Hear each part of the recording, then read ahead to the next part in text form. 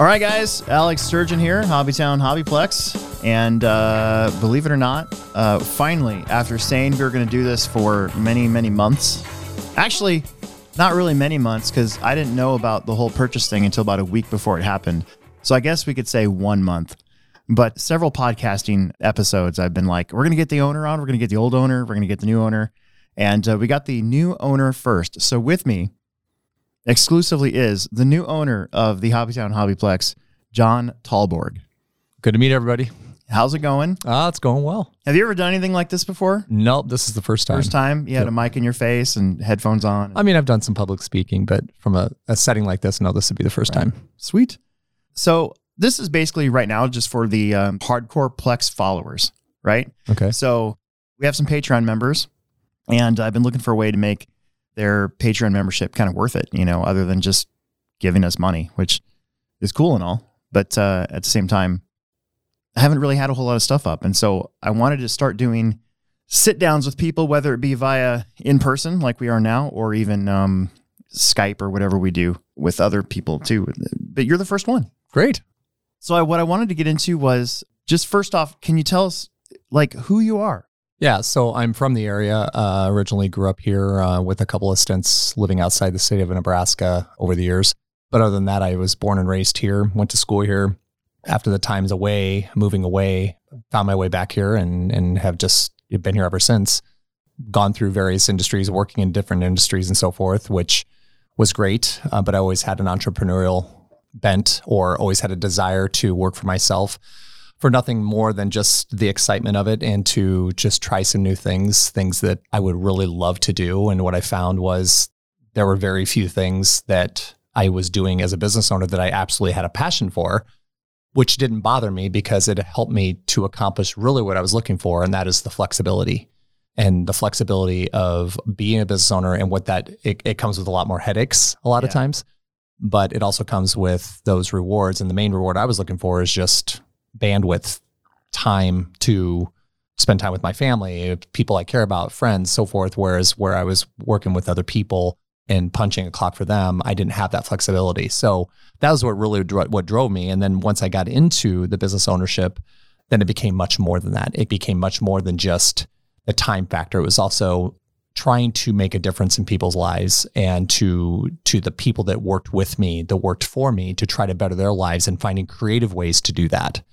And I think that still is what drives me today. There's still that component of the time, but I own multiple businesses. So the more businesses you own, the more less time. Right. Yeah. So really it comes down to now is trying to be the best impact that I can be with not only the people that I come in contact with every day, but also the people that work with me.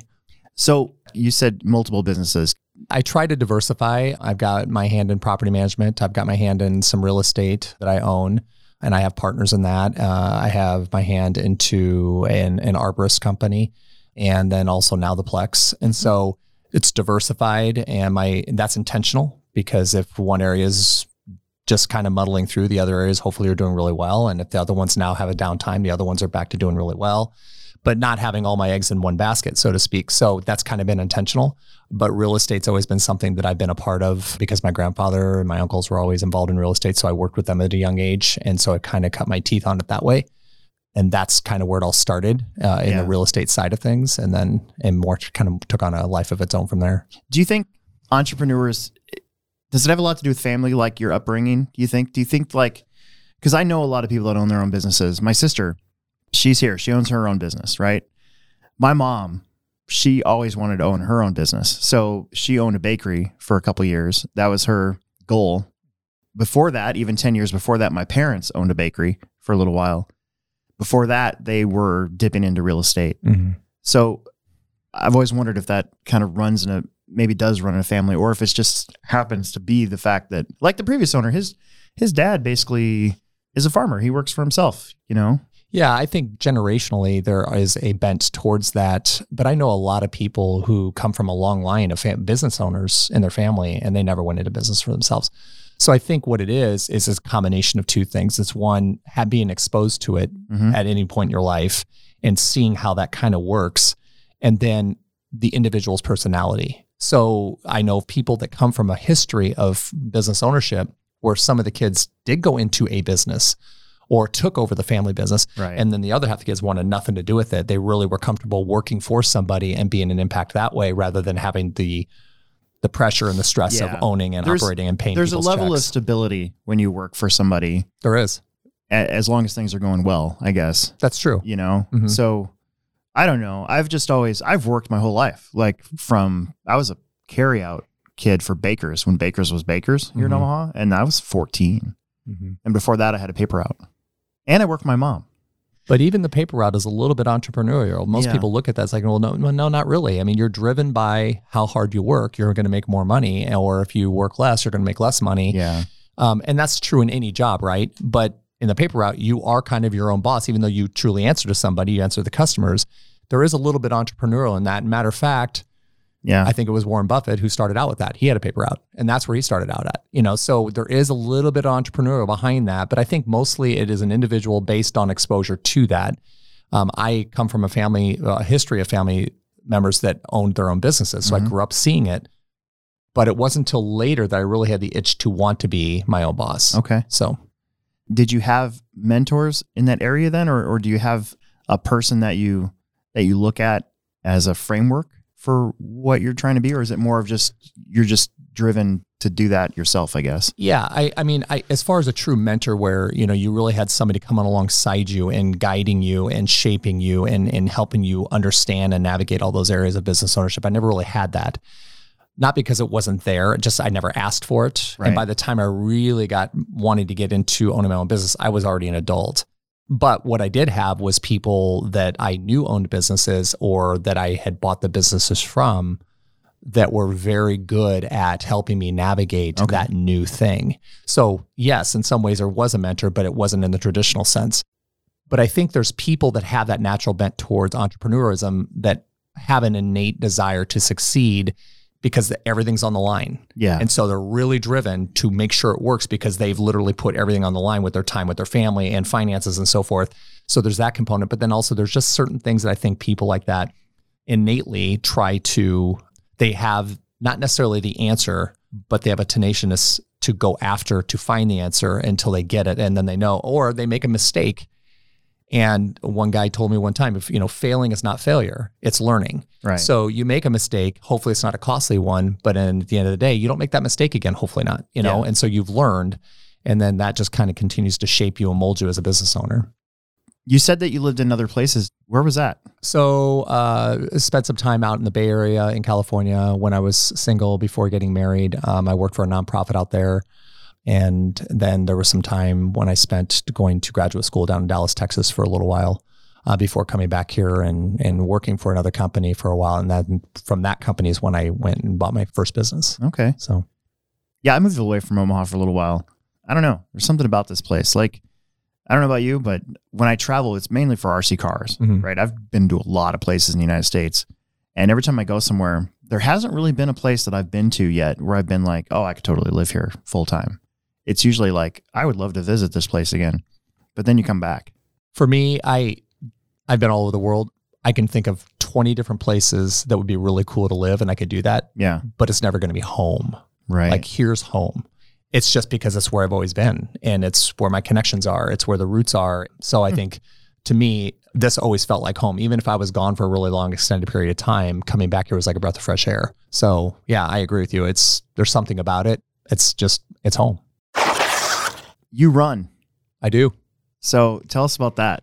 Yeah. So when I was in high school, I was a nose guard on my defensive line. So I was much bigger. I was about 5'9" on a good day and about 240 pounds. And so I loved sports. I played sports year round. If it wasn't wrestling, it was baseball. If it wasn't baseball, it was football. And that's just how I was raised. I always had a love for sports. Getting out of high school, I knew I wasn't going to go play football. Yeah. So I just started working out differently and exercising more and started dropping a lot of weight off from the football days. And then I just started picking up running lightly and then ran my first 10K back in, I think it was 2003. And then I ran my first half marathon in 2008. And then my first full marathon in 2009. And then shortly after that, I got into the ultra running where I was running much longer distances in the mountains and trails and so forth. And that's really kind of where I found my love for running. Yeah. When Ken told me that he was selling and then he told me who your name, and I'm like, all right, well, I got to look this guy up. So I looked your guy up And you're not on Facebook. Nope. And that's fine, right? That's probably the best thing. But there was a picture of you running. And I was like, oh, I recognize that guy because you would come into the store and stuff. And I'm like, oh, that's that guy. Okay. Yeah. All right. And then Ken told us about your running ability. And I was like, oh my gosh. Yep. So I just kind of picked it up and, I'm not by far the elite level. I think I passed that up about 20, 30 years ago, but I still love to do it. And I try my best. And don't you think though, that is also the tenacity of people who own their own businesses? I think when you have because that's basically, is that a hobby? You would call that a hobby, or is that I don't know, what do you call that? The running? The running part. Running is definitely a hobby, but I would definitely call myself a competitor as well. There you go. I mean, don't you think those two kind of go somewhat hand in hand? You can be driven to do that, and you're driven the same way to own your own business, be successful with it, be tenacious about it. Everybody I know that runs the races that I do, probably a lot of them aren't business owners, but the intensity they bring to their training and their racing is probably manifest in many areas of their life and how they interact with their family and how disciplined they are in many ways. I heard a quote one time, a disciplined life is freedom. Otherwise, we're a slave to our feelings and emotions, which is very true. If you're not disciplined in getting up every day and putting one foot in front of the other and going to work and earning a living for your family, if you're not disciplined every day to try to better yourself, then you are going to be a slave to your feelings and emotions because those betray us. What I feel today isn't necessarily what I'm going to feel tomorrow. And so I can resonate with that statement, a disciplined life is freedom, because at least you are focused on what is important to you and with a level of intensity that usually succeeds, no matter what success is to you. Success can be, I want to be a billionaire. Success could be, I don't care. I just want to earn my $30,000 a year and spend time with my family. Doesn't really matter what your level of success is to you is different from mine or vice versa. But if we're living that as a disciplined life, then there's freedom in that. And so I think there is that when it comes to my racing and my running, and then also in business ownership, there's that level of tenacity that it stems from a disciplined life. And I haven't always been disciplined in my life, but we kind of come into our own when we do. Yeah. Let's get into your family a little bit. How long have you been married? 23 years. And how many kids you got? 2. And 2 boys. They're the catalyst for this whole thing, aren't they? Pretty much. Yep. Before even the thought of buying HobbyTown was even a thought, I was coming in here all the time. You remember seeing me. I bring my boys in because guess what? They need parts for their RC cars, or they were coming to buy their first RC car. Mm-hmm. And pretty soon around my family circles, it went from being called HobbyTown to Moneytown because that's where we spend so much of our money. So we literally were in there all the time, and we bring them there on Family Friday race nights, and they loved it. It's a great safe place for them. You've got 7, 8-year-old kids racing their cars against 40-year-old men, and nobody's getting angry, nobody's kicking, nobody's dropping the F-bombs.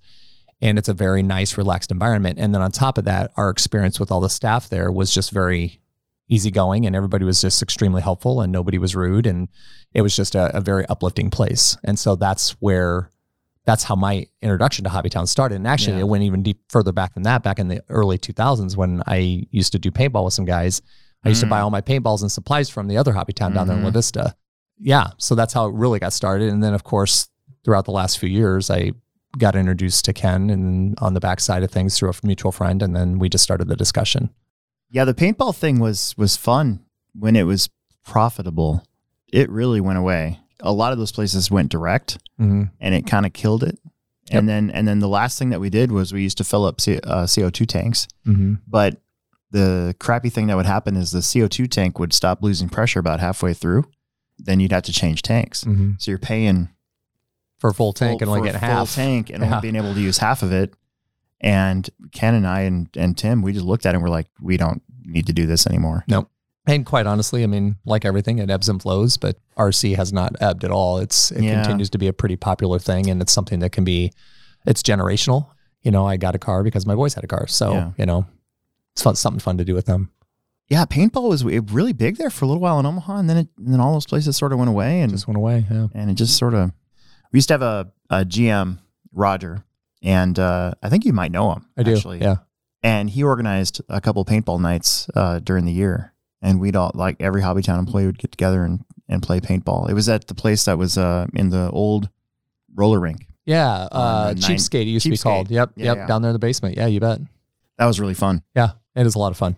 Yeah, but that's how things came together for me in the HobbyTown. So it really essentially was that. And my motivation was mostly just because of my boys and their friends who saw so much joy of going there. And it got even more pronounced during the pandemic where, there's places to go, and it was a place to go and kind of be an outlet for all this, energy. And, it was fun. Half the time I'm just sitting there watching everybody race, which was really fun. And sometimes those nights got really late, but they just loved it. It was a blast for them. And that was kind of the thing that kind of pushed it over the edge for me. Family Friday kind of evolved from the need to have a beginner night, basically. When I started working in 2004, there was no off-road and there was only on-road. Then we put in the dirt track, actually where Holiday Bright Lights is. That's where our first dirt track was, and that was in 2005. I'd been doing it for a long time, and there's been a few tracks in Omaha that have come and gone. And the problem that I always saw was they never had a place for somebody new to come. Everybody that would show up new would always be fiercely intimidated. Mm-hmm. And a lot of them wouldn't want to come back because of that. Mm-hmm. I wanted to put a stop to that. I wanted to do something different. And so that's where the Plex Spec thing came from. I probably spent a week writing different names down for what to call our beginner class, because I didn't want to call it beginners. Mm-hmm. I didn't want to call it novice, because not everybody likes being called novice. Sure. I always thought that was another thing. You put a novice class in, well, 40-year-old guy shows up. He doesn't want to be called novice. Mm-hmm. So Plex Spec just sort of popped up, and I'm like, oh, that's a good name. It has HobbyPlex in it. And then Spec, there's not really anything spec about it, but it just sounded cool. And it sort of morphed from there. And then Friday nights, we tried to do a Nitro Club racing night on Fridays and an electric on Saturdays. And we tried to make Fridays also a beginner night. Well, the parents didn't want to come bring their kids when there's a bunch of nitro around. It gets smoky out there and it smells. And like this weekend, we had so many nitro cars. Sunday, I don't even remember yesterday. Yeah, we're recording this on Monday, and I got home at 3:30 a.m. in the morning because of daylight savings time. That combined with all those fumes, which normally don't really bother me that much, but there was just so many nitro cars, and it just lingered because there wasn't a whole lot of wind. Mm-hmm. Like the next day, you feel like you're hungover. Yeah. So eventually, because of the turnout for the nitro classes wasn't that great anyways, I just put a stop to it. I said, let's just not do nitro anymore on Fridays.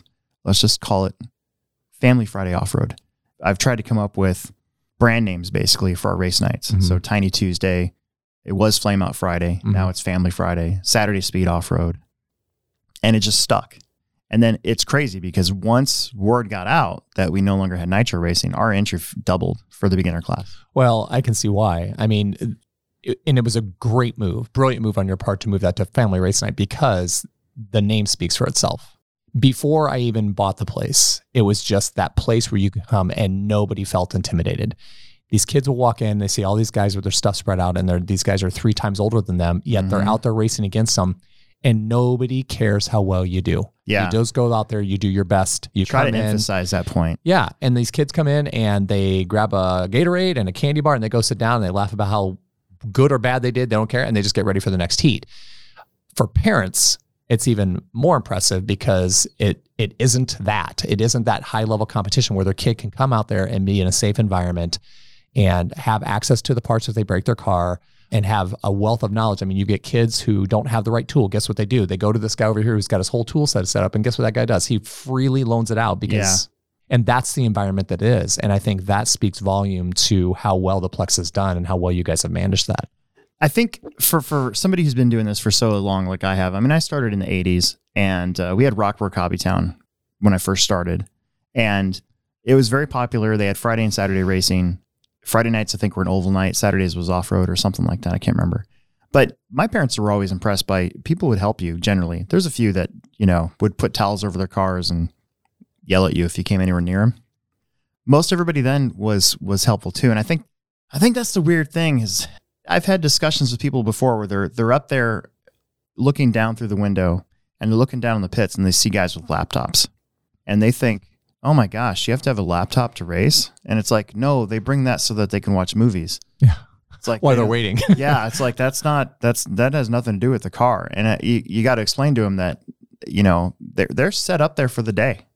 That's their little spot now. So you'll see radios, laptops, usually playing movies. Mm-hmm.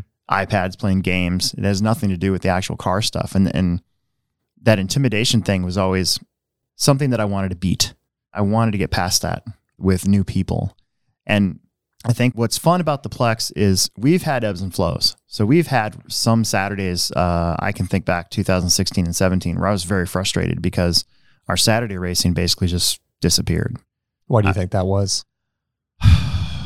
I think there was, I think with RC car racing, a lot of times you can get fed up with a certain style of racing and want to try something else. You don't necessarily want to get out. A lot of people will just get out, but a lot of racers will either just stop racing and take a break, or they'll try something completely different.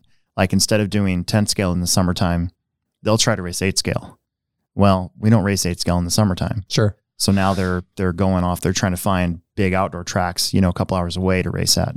I think that definitely happened in 2016 and 17. But we kind of started to have a steady entry count, and it was still low. I mean, we're talking like 20 entries, which for me is not a lot. I had to get over that when that happened. I had to be like, okay, well, I guess I get today off and I get to go spend time with Gretchen or Emerson or go ride my bike or something like that. So I had to kind of get over it, but it was still frustrating to me that we were not having some race days. But Fridays were still there, even in the summertime, because you're competing against sports and, vacations, a lot of other stuff. So Friday nights, there's definitely always a dip. But the last 3 years, especially 3 or 4 years, it's been still fairly steady. Yeah.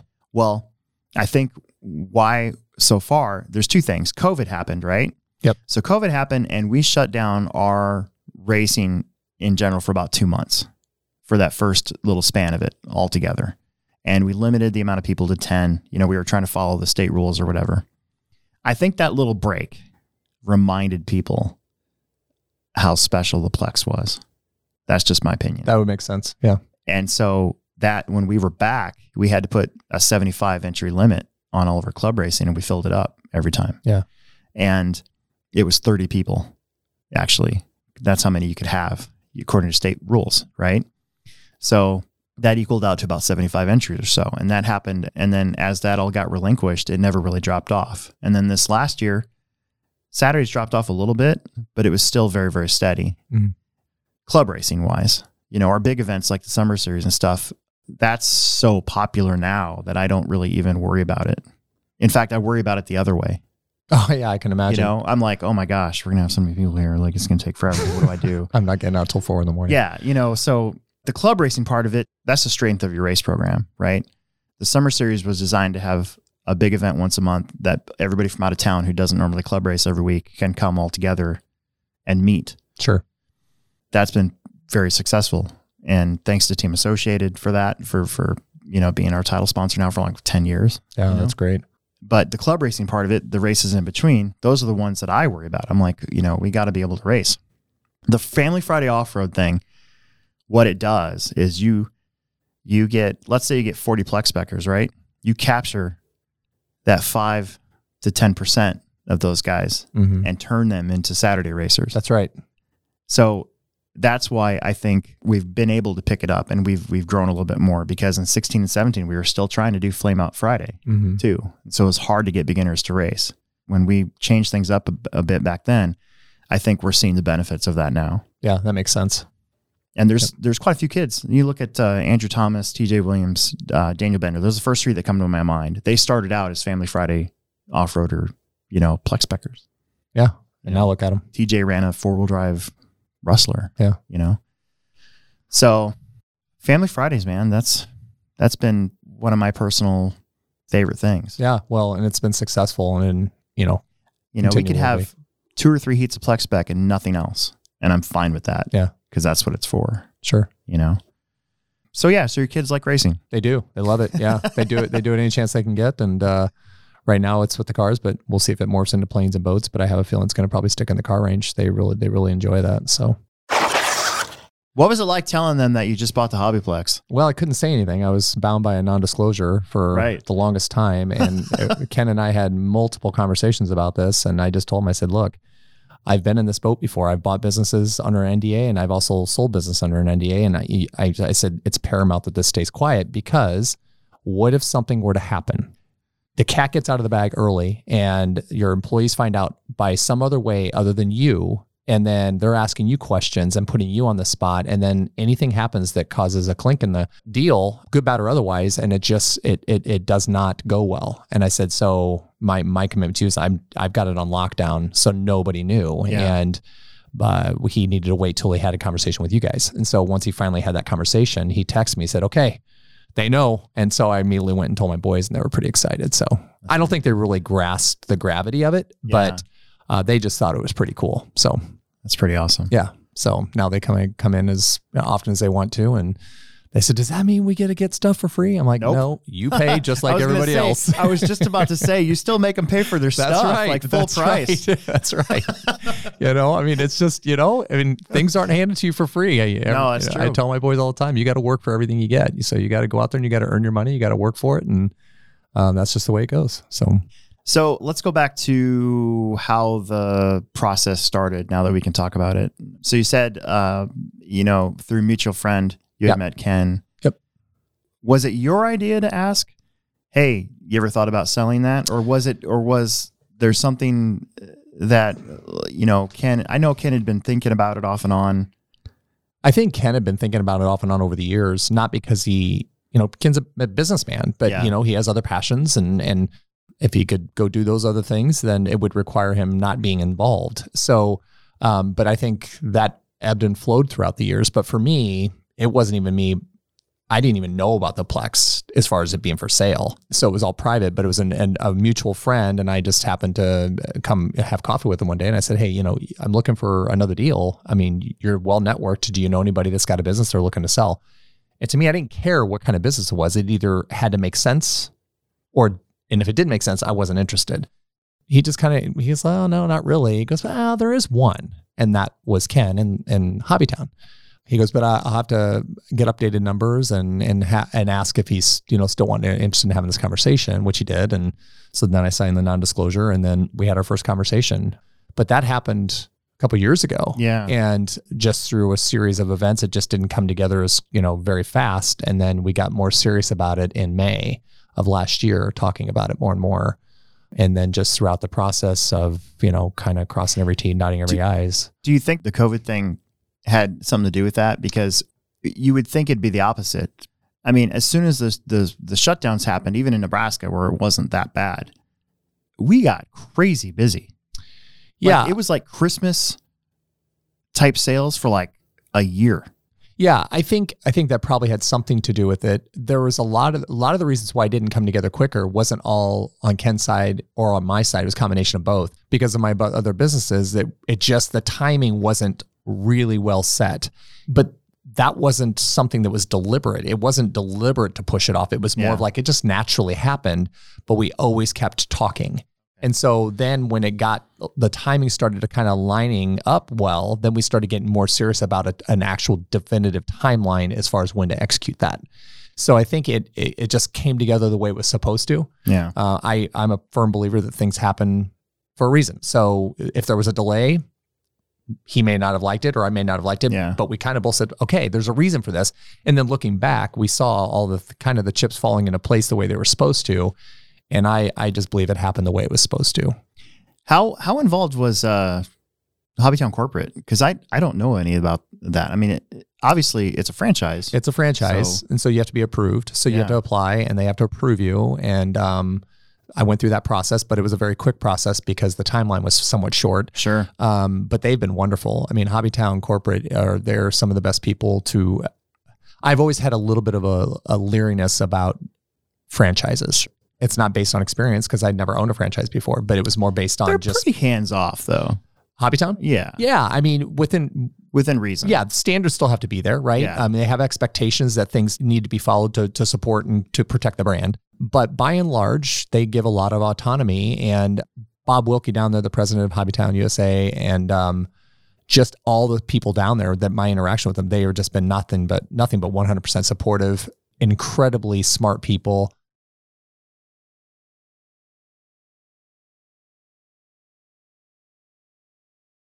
And again, it is a franchise, but they are incredibly supportive down there.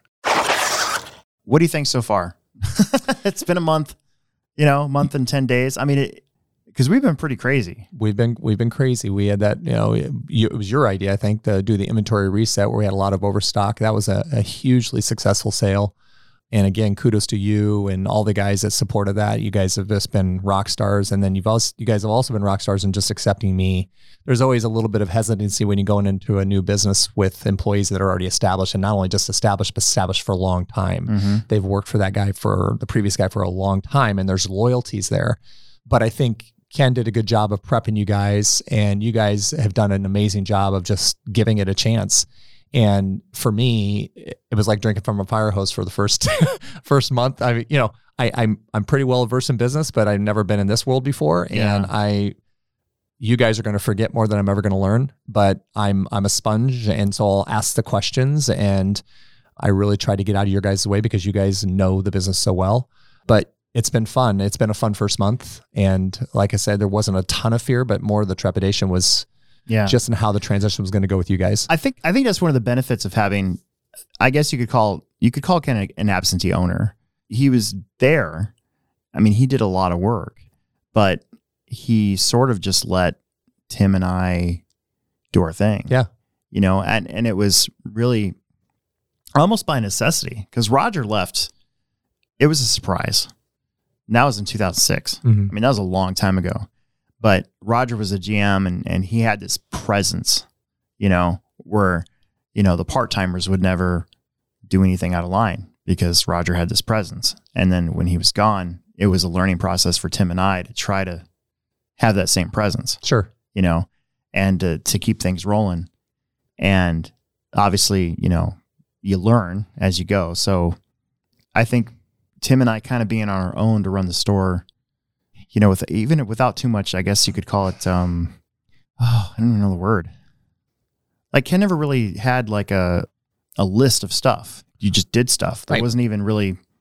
Well, a lot of it was just the fact that you guys have been there for so many years and Yeah. you've watched other people, what needs to be done. And Yeah. so it's just kind of like, it was second nature to you guys. So when there was the gap, when Roger left, that gap had to be filled and you guys filled the void and kind of divided and conquered. Yeah. So, but it's evident in watching you guys work and how you guys execute on the race days, on the race weekends, on just general inventory, merchandising, all that stuff. You guys know what you're doing. So it's been a fun way for me to start learning some of that stuff by just observing. And you're there too. I try to be. That's the different thing for me the last month was I'll pull up to come into work and your truck's there and I'm like, oh, John's here. Mm. And so you're there for a couple hours, at least minimum. And that never happened before. Yeah. And again, I just try to stay out of the way. I mean, I want to ask a lot of questions and I'm there for many reasons. One, first and foremost, is to learn because it's an entirely new environment for me. And if I'm not there, I'm not going to learn. Right. I don't necessarily have to be the expert in everything, but I want to have a general working knowledge of how things are done and how you guys do, how you guys go about ordering and the race nights. But I truly just try to stay out of your way when it comes to that, talking about the inventory reset sale. I mean, I literally was a fly on the wall. I was there because I wanted to see the excitement, but I really just tried to stay out of the way because you guys were doing all the interaction with customers and the merchandise was flying out the door. Yeah. But just try not to get in the way of the people that know how to execute it better than I do. Let's talk about the future. So obviously the Plex kind of takes care of itself, but I mean, what do you think about the other store? That's the other part that a lot of people don't know. Is a lot of people come into the Plex, they don't even know we have another store. Right. Yeah. And the thing is the Plex is really known for the racing. It's really known for the RC, right? And we have a very diversified product line there. So it's not all RC, but it's heavy RC. And then the La Vista store is kind of heavily tilted towards the modeling and the plastics and so forth. They'll have RC down there. And it was done that way on purpose. Sure. Yeah. Because the two guys that work down there are way more experienced with models as opposed to the RC side of things. We didn't want to have people go to the La Vista store, ask a bunch of techie RC questions, and then just feel like these guys don't know anything. Right. Right. But you walk into La Vista, you see RC there, you see parts there, you see puzzles, but it's heavy of the modeling. So for me, there's an opportunity there. It's in a great part of town. And so over the next year, I think we're going to look at trying to put some lipstick on that store and try to make it a lot more diversified and a lot more knowledge base on all things HobbyTown versus just one area of HobbyTown. I think it'll definitely still have a heavy presence with modeling, but I'd love to have, more people coming in there and asking questions about the RC, asking questions about gaming, asking questions about trading cards, asking questions about the different things that we want to bring online. Well, the good thing is you got Logan, and Logan lives right down the street from La Vista. Yeah. I mean, he drives up to the Plex, because he's an RC kid. Mm-hmm. But we've always asked every part-timer, hey, would you mind working at La Vista for a day? Mm-hmm. Even I've gone down there. Yeah. Well, and I think once we kind of cross the finish line on what that's going to look like, then I think it'll become a much more inviting place. And not that it isn't now, but I think there's things that we can do down there. Yeah. I think there's things we can do. It's just it needs a facelift, and so I think that's what we'll work towards. And I'd like to do that before the holidays, even. So kind of putting the ball in motion on that end. As far as the future, I want to diversify our product line even more than we already have. I want to get new exciting things in. I want to still hit a home run with what we're doing with the RC. Yeah. It's a bread and butter for us, and I think there's a lot of opportunity there. Plus, it's just a fun thing for kids. The gaming stuff, I've kind of taken charge of that, and that's a whole new learning experience. It is. I have a neighbor actually who I talked to yesterday about stuff, and so now I'm going to look into figuring out how to get what he was asking for and how popular that is. Well, it's an amazing arena. There's a lot. I grew up with a lot of friends of mine who were really into it. Mm-hmm. I never really got into that, but it's transcended generations, and it's as popular today as it ever has been. And I just think it's another area that we can. Because not everybody's an RC person, and that's okay. Yeah. We want anybody and everybody to come to La Vista or come to the Plex and feel like there's something for them. Right. And that they're accepted there for what they're into. You don't have to be an RC to come to the Plex or to be into modeling to come to La Vista. You can come to both locations and try to find something that you could be interested in. It's pretty crazy. I've always looked at other hobby stores when I travel, and I'll walk into somewhere, and there's been a lot of places that's just been, they say hobbies, but in reality, they're not. It's an RC store. Yeah. And there's a hobby store in here in Omaha that says hobbies, but you walk in there, there's no RC stuff at all. Yeah. Which is good. But for us, but at the same time, you're like, oh, this isn't really a hobby store. Yeah. And the reality is, if it's hobby, not everybody's into the same hobby. Not everybody loves running like I do, and not everybody loves RCs, so we really want to become a destination place. And I think we already are in the RC world, and we already are in that other store with the modeling, but there's so much more to the hobby world than just those two items. Yeah. So we want people to walk in and find something that they can really be excited about. And we want to create at both stores, make it a destination place, a place where you can want to come and you can hang out and you can spend time playing a board game. I remember a few Fridays ago, we were there and just had a few games set up on a table downstairs. That was a good idea. And you know what? Everybody's in their pits, and all of a sudden those games were just put out there. And guess what was happening 15 minutes later? Kids were going over there and they're setting the game up and they're playing. Yep. And so that's what we want to do. We want to start creating those opportunities for, okay, you may not be into RC, but there's this over here, and come be part of it. We want to encourage you to do that, and we think, hobbying in general is a very healthy thing to have in your life. Yeah. A good outlet. Definitely. Flying is my hobby. RC flying. Because RC cars is my job now. So RC planes is my hobby. Well, see, there you go.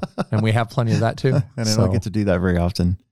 But that's what I see for the future. I just see it growing and trying to get more and more people to see what HobbyTown's about. We have a lot to offer. And I think I've come across a dozen people over the last 2 months that know nothing about HobbyTown. I was going to say, are you surprised? Did that surprise you? Like how I think I've tried to really focus on using social media to get us out there. And that's where most of our advertising is at now. And that's helped a lot. And it always shocks me when somebody comes in and they're like, I had no idea this was here. Yeah, it does a little bit, but I think that stems from the fact that I've always been here and I've known about it for so long. But there's just a lot of people, unless it's plastered everywhere, the social media advertising's great. Billboards were great, and I think they still somewhat are effective. But the reality is, I have a guy I know who lives a mile and a half from the La Vista store. He's been here since 2003. He knew nothing about HobbyTown, and he lives a mile and a half from there. So there's just a lot of opportunity for people in this town and beyond, in the suburbs and all of that could really find some neat opportunities with HobbyTown. And we need to be very cognizant to present ourselves in a way that we have something for everybody. Yeah. And in doing so, that is going to spread the word to to the slogan we like to live by, and that is make free time awesome. So if we can create those ways for kids and adults and parents to make free time awesome, and we can become that destination place, then that's a home run for us, because that's what it is. It's about kind of making that impact in people's lives. And if it's through RC or modeling or gaming or what have you, we want to make sure that we have that opportunity for people. Well, I think we're going to cut it there. I appreciate you coming down here, finally getting this in. Yeah, this was fun. So I'm excited to finally have something for our Patreon guys, and eventually we're going to open it up. Yeah, that'd be great. To the regular podcasting stream. But I'd love to come back anytime first. So this was Alex Sturgeon with the HobbyTown HobbyPlex, and again, the owner of the HobbyTown HobbyPlex, John Tolbert. And we appreciate you tuning in.